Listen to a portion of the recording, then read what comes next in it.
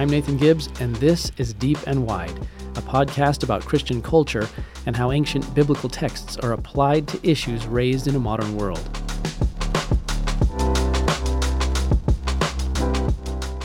In our last episode, we talked about evolution with two scientists who are also Christians. We learned about the physical evidence that supports the idea of life evolving on Earth over billions of years. We heard their perspectives on accepting science while believing God created the origins of our universe and the creative processes that resulted in life as we know it today. For some, this challenges their reading of the creation story in the Bible. The issue of evolution and creation, at least looking like they're incompatible at first glance, has led some to doubt whether there is a God at all, or to do the opposite and doubt what the science says. For others, there's less of a divide or conflict here. Billy Graham was a well-known celebrity evangelist who viewed evolution as a part of the creation story itself. He says, "I think that we have misinterpreted the scriptures many times, and we've tried to make the scriptures say things they weren't meant to say. I think that we have made a mistake by thinking the Bible is a scientific book. The Bible is not a book of science. The Bible is a book of redemption. And of course, I accept the creation story. I believe that God did create the universe. I believe that God created man, and whether it came by an evolutionary process or at a certain point he took this person or being and made him a living soul or not, does not change the fact that God did create man. Whichever way God did it makes no difference as to what man is and man's relationship to God." Head of the Roman Catholic Church, Pope Francis, had this to say: "God created beings and allowed them to develop according to the internal laws that he gave to each one, so that they were able to develop and to arrive at their fullness of being. He gave autonomy to the beings of the universe at the same time at which he assured them of his continuous presence, giving being to every reality. And so creation continued for centuries and centuries, millennia and millennia, until it became what we know today. God is not a demiurge or a magician, but the creator who gives being to all things.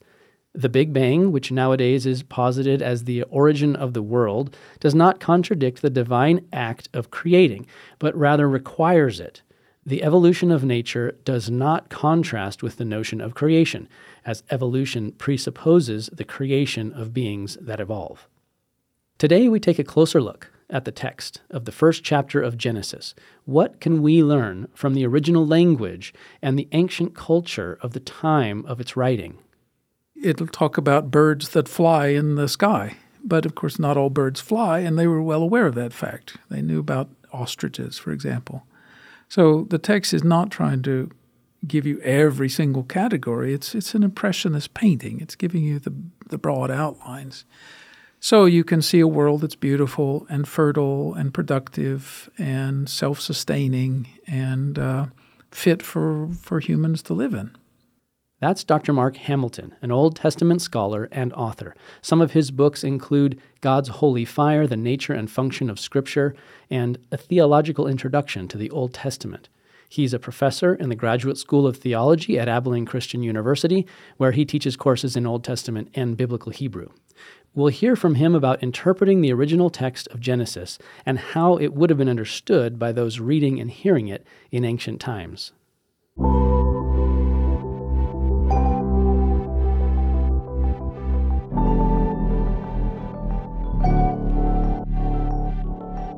Mark, thanks for joining me. Well, thank you for having me. Glad to be here. Well, people have a lot of different views of creation, and I'm sure you've heard variations on a literal 6-day process, 6,000-year-old Earth, to God creating the Big Bang and things evolving up from there. And maybe the Big Bang and evolution are words or terminology that are fairly recent, but I don't think this is a new debate. No, it's not a new debate. It goes back at least 2,000 years in Jewish and Christian circles. So as early as the time of Jesus, you have commentators on Genesis like Philo from Alexandria, who was a very educated man, trained in Greek philosophy and asking questions about whether we should read these texts literally.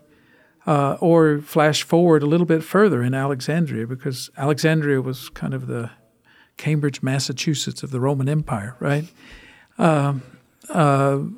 Early Christian thinker like Origen, who wrote commentaries and sermons on Genesis, a very devout Christian, was arguing that you can't possibly read these texts literally, because if you do, you end up with things like the sun appearing on day 4 and light on days 1, 2, and 3 with no source of the light. And so for him, it made no sense to read these texts. He asked the question quite bluntly: who has a mind who can think that you can eat a tree and it will literally make you smarter? And so he's already asking that kind of question. It's not just a modern question. When we read a text, we always ask, what is the conversation of which it's a part? Right? So if you're in the ancient world, when Genesis was written, what is the conversation of which this is a part? It's responding to texts that it knows about but isn't quoting directly, but a text from Egypt, text from Mesopotamia, which did have ideas about how creation happened. And so those views usually involve, not always, there's variety, but usually involve either a God creating the world as an act of combat, overcoming some force that threatened the gods themselves, or as an act of sexuality or of the emission of some bodily fluid. And the text takes great pains to say that creation is neither of those things, that combat and conflict are not built into the deep structure of the universe, nor is sexuality. The sexuality is an attribute of the creatures. It's important, it's beautiful, but it's not an attribute of the Creator. And so there's a kind of – these texts are taking a position in these larger conversations. Yeah, I heard someone talk about specifically the Babylonian creation mythology and how there are elements of that it seems like the Genesis account is kind of converting those things into to say that God created. The sun and the moon didn't create. They're not gods, right? God created them. Right. And so this is sort of a different view of a God. It is a different view. So in Genesis, there's not a population of gods who are somehow trying to contribute or oppose the creation of the world. It's the sole act of the one God. The text doesn't say, and God didn't fight anybody. It simply omits that part of the conversation. It's not there. But that is an idea that was known in ancient Israel because the book of Isaiah talks about it, uses the imagery, and actually uses it against the Babylonians. The Babylonians believed in this combat story. Marduk overcame Tiamat to create the world, and Tiamat's a dragon. And so Isaiah talks about the wriggling dragon and the creeping dragon who are going to overcome Babylon. So he sort of flipped their theology on its head. But Genesis simply ignores that kind of theology and goes a very different direction. Well, let's look at it. Right. Okay. Let's look at some of the text here. I've got NRSV here, Genesis 1:1. In the beginning, God created the heavens and the earth. The earth was a formless void, and darkness covered the face of the deep, while a wind from God swept over the face of the waters. All right. What's there already that you can see that's telling me anything about, let's say, this bigger question of, is this literal or figurative that we're kind of talking about? This is a story about creating big pieces or big zones of the universe and then filling them up with things. So the first zone it has to create is heaven and earth. Those are the big categories. And in order to create those zones, then you have to start splitting off other zones and separating things so the waters don't just overwhelm everything. So you have land and then you have water. Or and you have in the water, you have certain animals. So you could almost think of this as a kind of binary tree. It's A or it's B, and if it's A, it's either A B or A C, and so on like that. If you like lining up the world that way, there's a classification system that's already being introduced, and that's because these thinkers who produce this text are very much interested in classifying the world. But they don't classify it the way we do. They're going to classify the animals, for example, by where they live and how they move around. So that's not a modern scientific way of classifying things, because modern scientific ways of classifying things weren't invented until the 1700s, right? They're much, much later. And so it's not that. On the other hand, it is a kind of is a classification system that respects observation. I mean, I can tell that there's a difference between a catfish and a bald eagle by where they live and how they get around. So it's not a crazy way to think about things, though it is different. The verse 2 is addressing the question, what does it look like before there is creation? What does uncreation look like?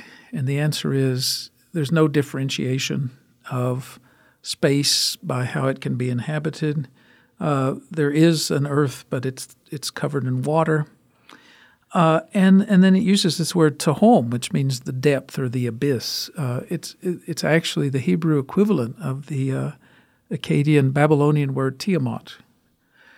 It's not a monster here. It doesn't have consciousness. It's not a sentient being, but it is a space that is open, that is frightening, that is inhospitable to life, and is unrestrained at this point. And so I would say you have a little trace of the older theology, but it's been completely rethought, reconfigured. Well, we move on, right? We start having days, creating light. God said, "Let there be light." And then let there be a dome in the midst of the waters, and let it separate the waters from the waters. Yeah. So all what's going to happen in the next several days is separation. It's organization. It's God is the ultimate declutterer of things, right?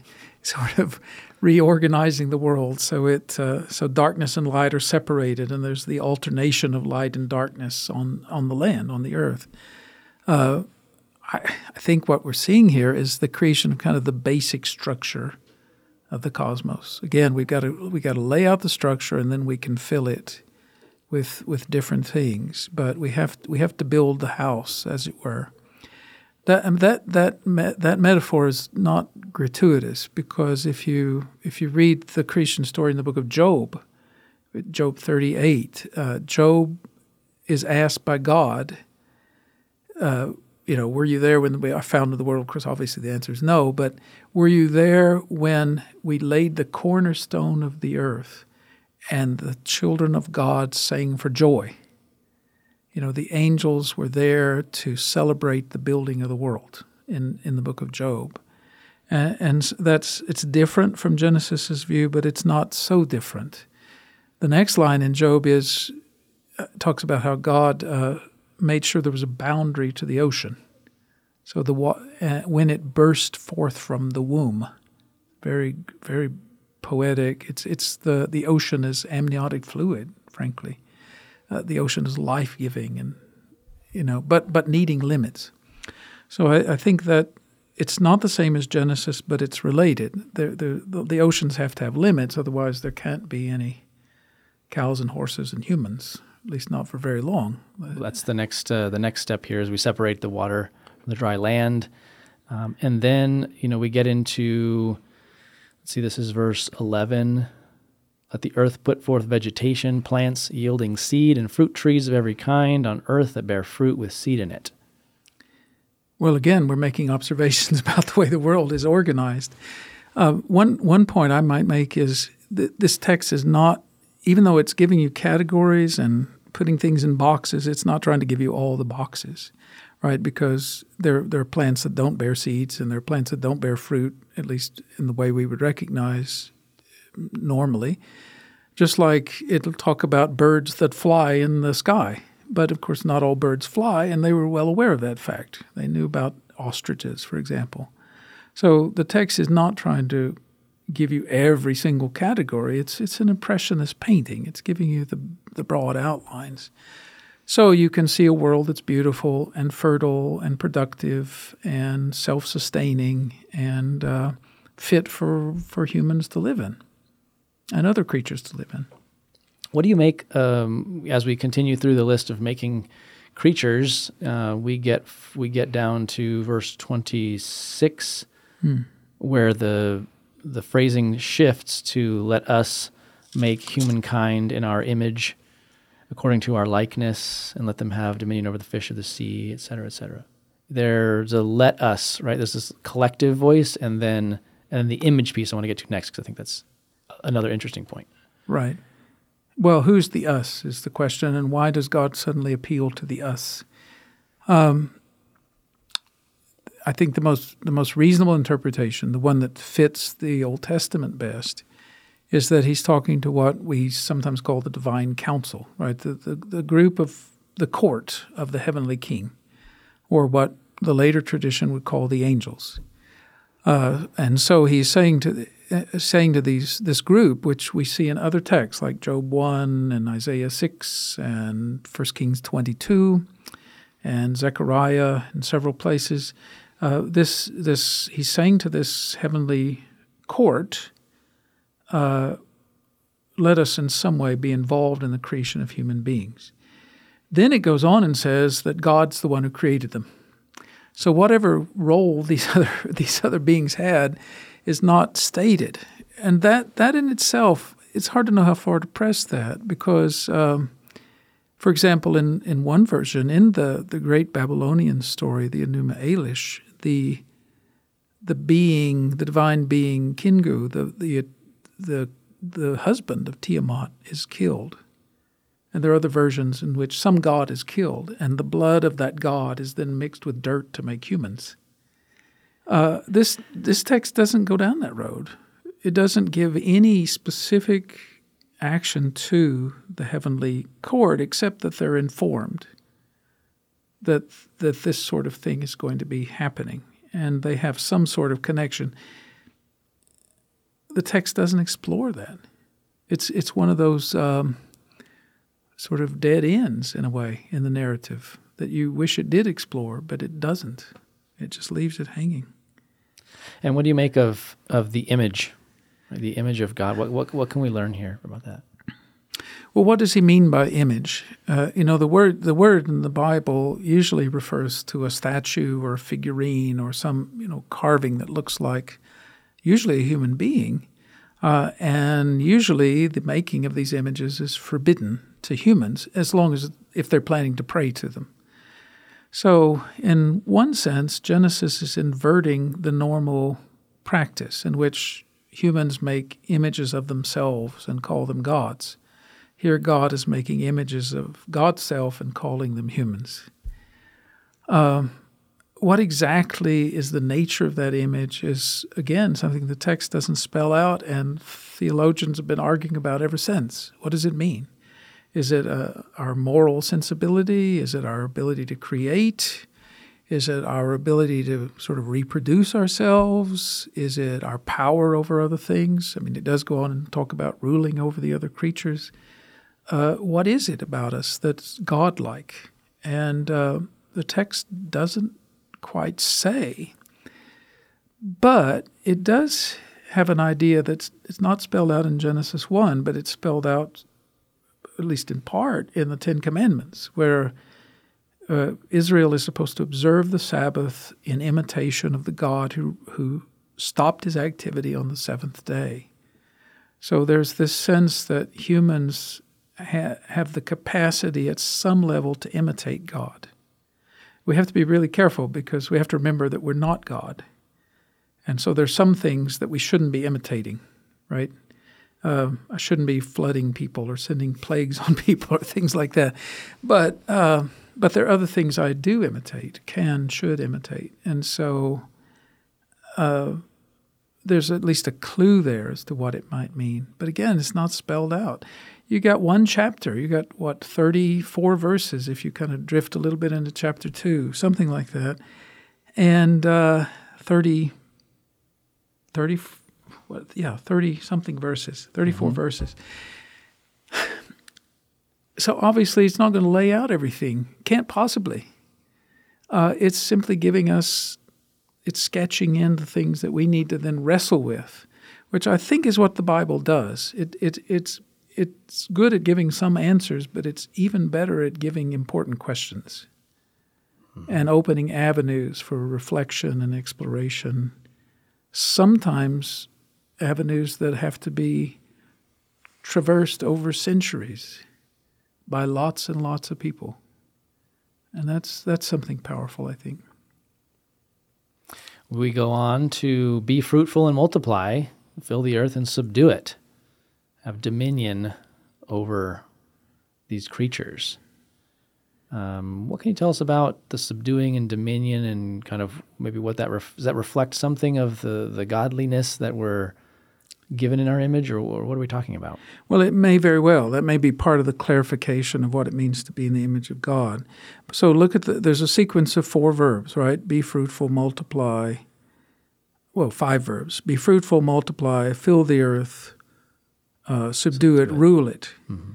And that sequence is intentional, I think. So each one is progressing us toward the final state in which somehow humans are God's viceroys on earth, just like the sun and the moon are God's viceroys in the sky.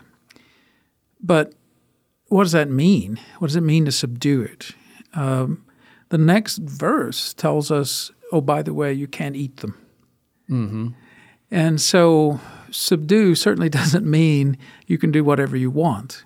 And so that already says it's an interesting choice of verbs, because these are military verbs. Subdue is a military verb. It's always used. It's almost always used in other texts in reference to military conquest. There are a couple of exceptions. Once it's used in Esther to describe an assault on Esther, so that's pretty close, similar meaning. But it's used in Micah to describe God's destruction of our sins, which I think is a wonderful use near the very end of the book of Micah, that God has subdued our sins and cast them into the depths of the sea. Very beautiful text. But here, the domination is qualified in some pretty important ways. It also has to be qualified just more generally in how the Bible thinks about politics, thinks about domination, thinks about rule. If you are in charge of something, if you're the king or a judge or whatever, you have a moral obligation to work for the best interests of the people who are being obedient to you. You never get to just run roughshod over them. And if you act in ways that are unjust or with harshness, as Leviticus puts it, then you should be sure that God is going to be your enemy. So just wait. So the idea, I say all that to say, there isn't any reason to think that this verse means humans are now empowered to do whatever they want. That's a serious misreading of the text, and it has very destructive consequences. It's not just bad in Hebrew or bad theology or bad exegesis of the text. It's morally bad, right? So I think we should try to be careful about how we read this text. Mm-hmm. So they were vegetarians. In Genesis, they're vegetarians at the beginning until the end of the flood, in which then they're allowed to eat animals. It's a very strange thing, because in ancient times we don't know a lot about vegetarians. Some Greek philosophers were vegetarians, right? Pythagoreans as a group were vegetarians, but and then there were later religious traditions like the Manichees who were vegetarians, but it's fairly rare. And this would probably be among our oldest examples of vegetarians. So we come back around to this thought of, the bigger picture in this series. We're thinking about evolution and kind of how we came to be. Some people would, talk about God creating fossils, but not having created dinosaurs, right? Or did God create the dinosaurs then that lived for millions of years and they died and became fossils over millions of years, and that's sort of a a thought. I heard growing up, this attempt to square this through the use of a day is like 1,000 years to God. And so these 6 days could be more than 6 days, 7 days. Is there anything that you kind of see here in this that gives us a hint in any direction that we're intended to read this in a certain way? Well, I think there are two or three things. I'll try to take those apart. First of all, it seems really problematic to say that God created things so that the universe is not actually the way it looks, right? I mean, what we're saying is that God is a trickster, which is pretty close to saying God is a liar, which I think creates some pretty serious theological problems, that the only people who know about the true nature of God are those who know that God is a liar. It strikes me as very problematic from a Christian point of view. In other words, problematic is academic speak for wrong. It means that can't possibly be a logical answer. It creates much more serious problems than it solves. So I think that doesn't mean that every scientific conclusion is right, because they're subject to change as evidence piles up. That's not the point. The point is, it doesn't seem likely that the world is simply not the way it seems to be, and that somehow we've been deluded into believing it. There's no reason to believe that. That's simply an attempt to find an easy way out of things. So that's one thing. The other thing is, how am I supposed to read this text? I don't think that this text is a scientific text. It's not trying to do that. Not only because it would be pretty hard to do that in ancient times, it would be more or less unintelligible to people, but because of the things it does emphasize. It's talking about the goodness of the world and the goodness of God and the fertility of things, and so those are the things we ought to concentrate on. Now, about the days and the years, I'm not sure. I think Genesis when Genesis wrote day, it was thinking about, eons. I don't think you can easily map things onto this. Day one is the Hadean epoch, or day two is the Precambrian epoch, or whatever. Mm-hmm, I just don't think you can do that. I don't think that works very well. I don't think that's the intention of these texts at all. Because the days are about the alternation. It keeps talking about the alternation of day and of darkness and light. So I don't think it makes sense to say we have one alternation of darkness and light over 500 million years. I mean, that doesn't work. I think it's more a dramatic statement about the creation of the world. The climax of this story is the day 7 event, or non-event, in which God rests and therefore creates the space for humans to rest. That's a strike against the idea in the Babylonian theology in which humans exist in order to do the work the gods don't want to do, the dirty work. And in this way of thinking about the world, in Genesis, humans rest because God rests. And when they're not resting, they're spending their time thinking about reproduction, right? So it's a very much more humane and very different way of thinking about things. That's not to say that everybody in the Babylonian world is trying to oppress people or anything. That's not the point. All it is these are lines in text, but there is a real contrast there. I guess my point is, I don't think that we have to reconcile Genesis with science at that level. I think you ask yourself, what do they have in common? They think the world is somewhat orderly, at least at a high enough level of resolution. They think that reproduction is a good thing. They think that animals and plants and so on relate to each other in intimate ways. And they think that humans have the ability to reflect on all these things. So at that level, then there's not really a tension. But if we realize these are different kinds of conversations, they're apples and oranges, you don't feel a strong need to reconcile apples and oranges, right? The book is not, Genesis 1 is not a poem, technically speaking, but it's close to a poem. And it really does have a kind of poetic sensibility. I don't see why, we don't usually put poems in biology textbooks or physics textbooks, or nor do we put mathematical formulas in literature textbooks usually. We're perfectly comfortable with the idea that these are two different kinds of things, and that's not a problem. So I think that's probably a better approach than some things that we might think about.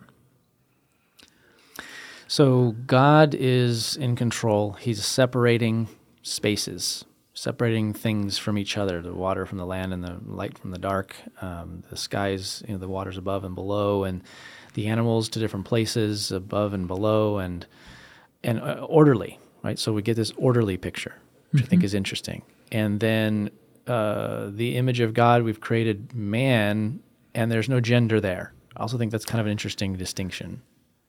Right. I mean, well, the image of God is not gendered, right? Yeah, he says he makes them in the image of God, male and female, he makes them.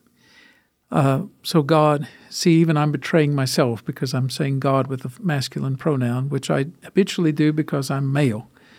But, the God of the Bible doesn't have gender in the same way that I do or you do, and can't, because God is God and we're creatures. Creatures have sexuality and gender, and God doesn't. So the text wants to say that humanity is all in the image of God.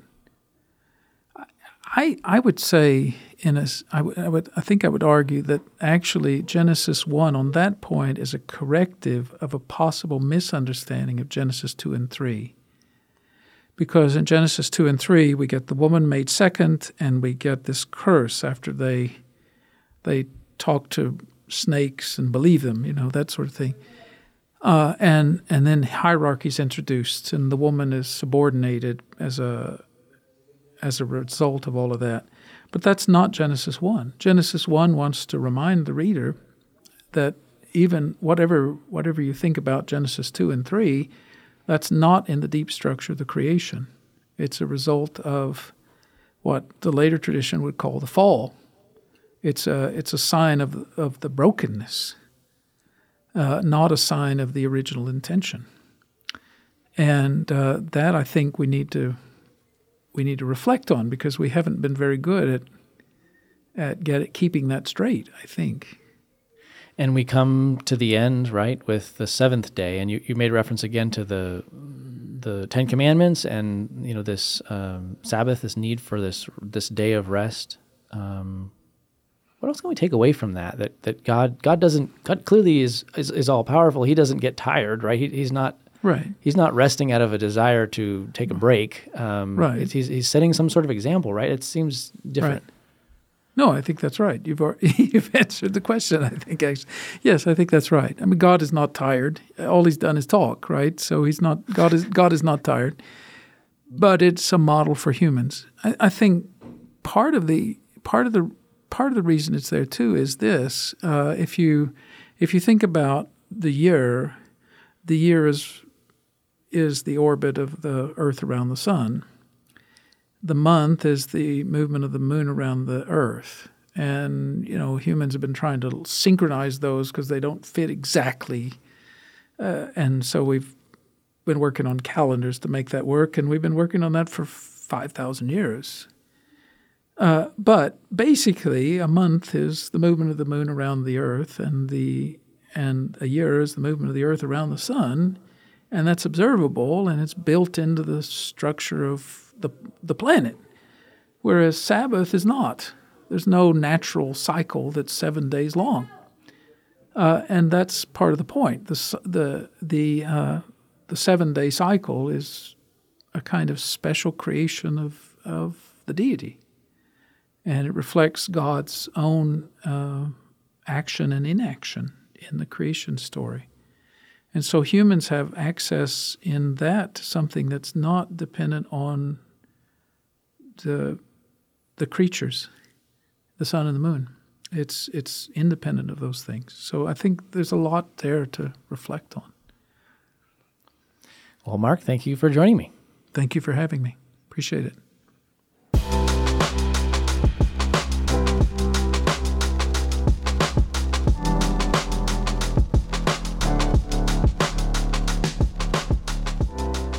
Dr. Mark Hamilton is an Old Testament scholar and professor in the Graduate School of Theology at Abilene Christian University, where he teaches courses in Old Testament and Biblical Hebrew. Next time on Deep and Wide, a controversy breaks out in the 80s at a Christian university over the teaching of evolution.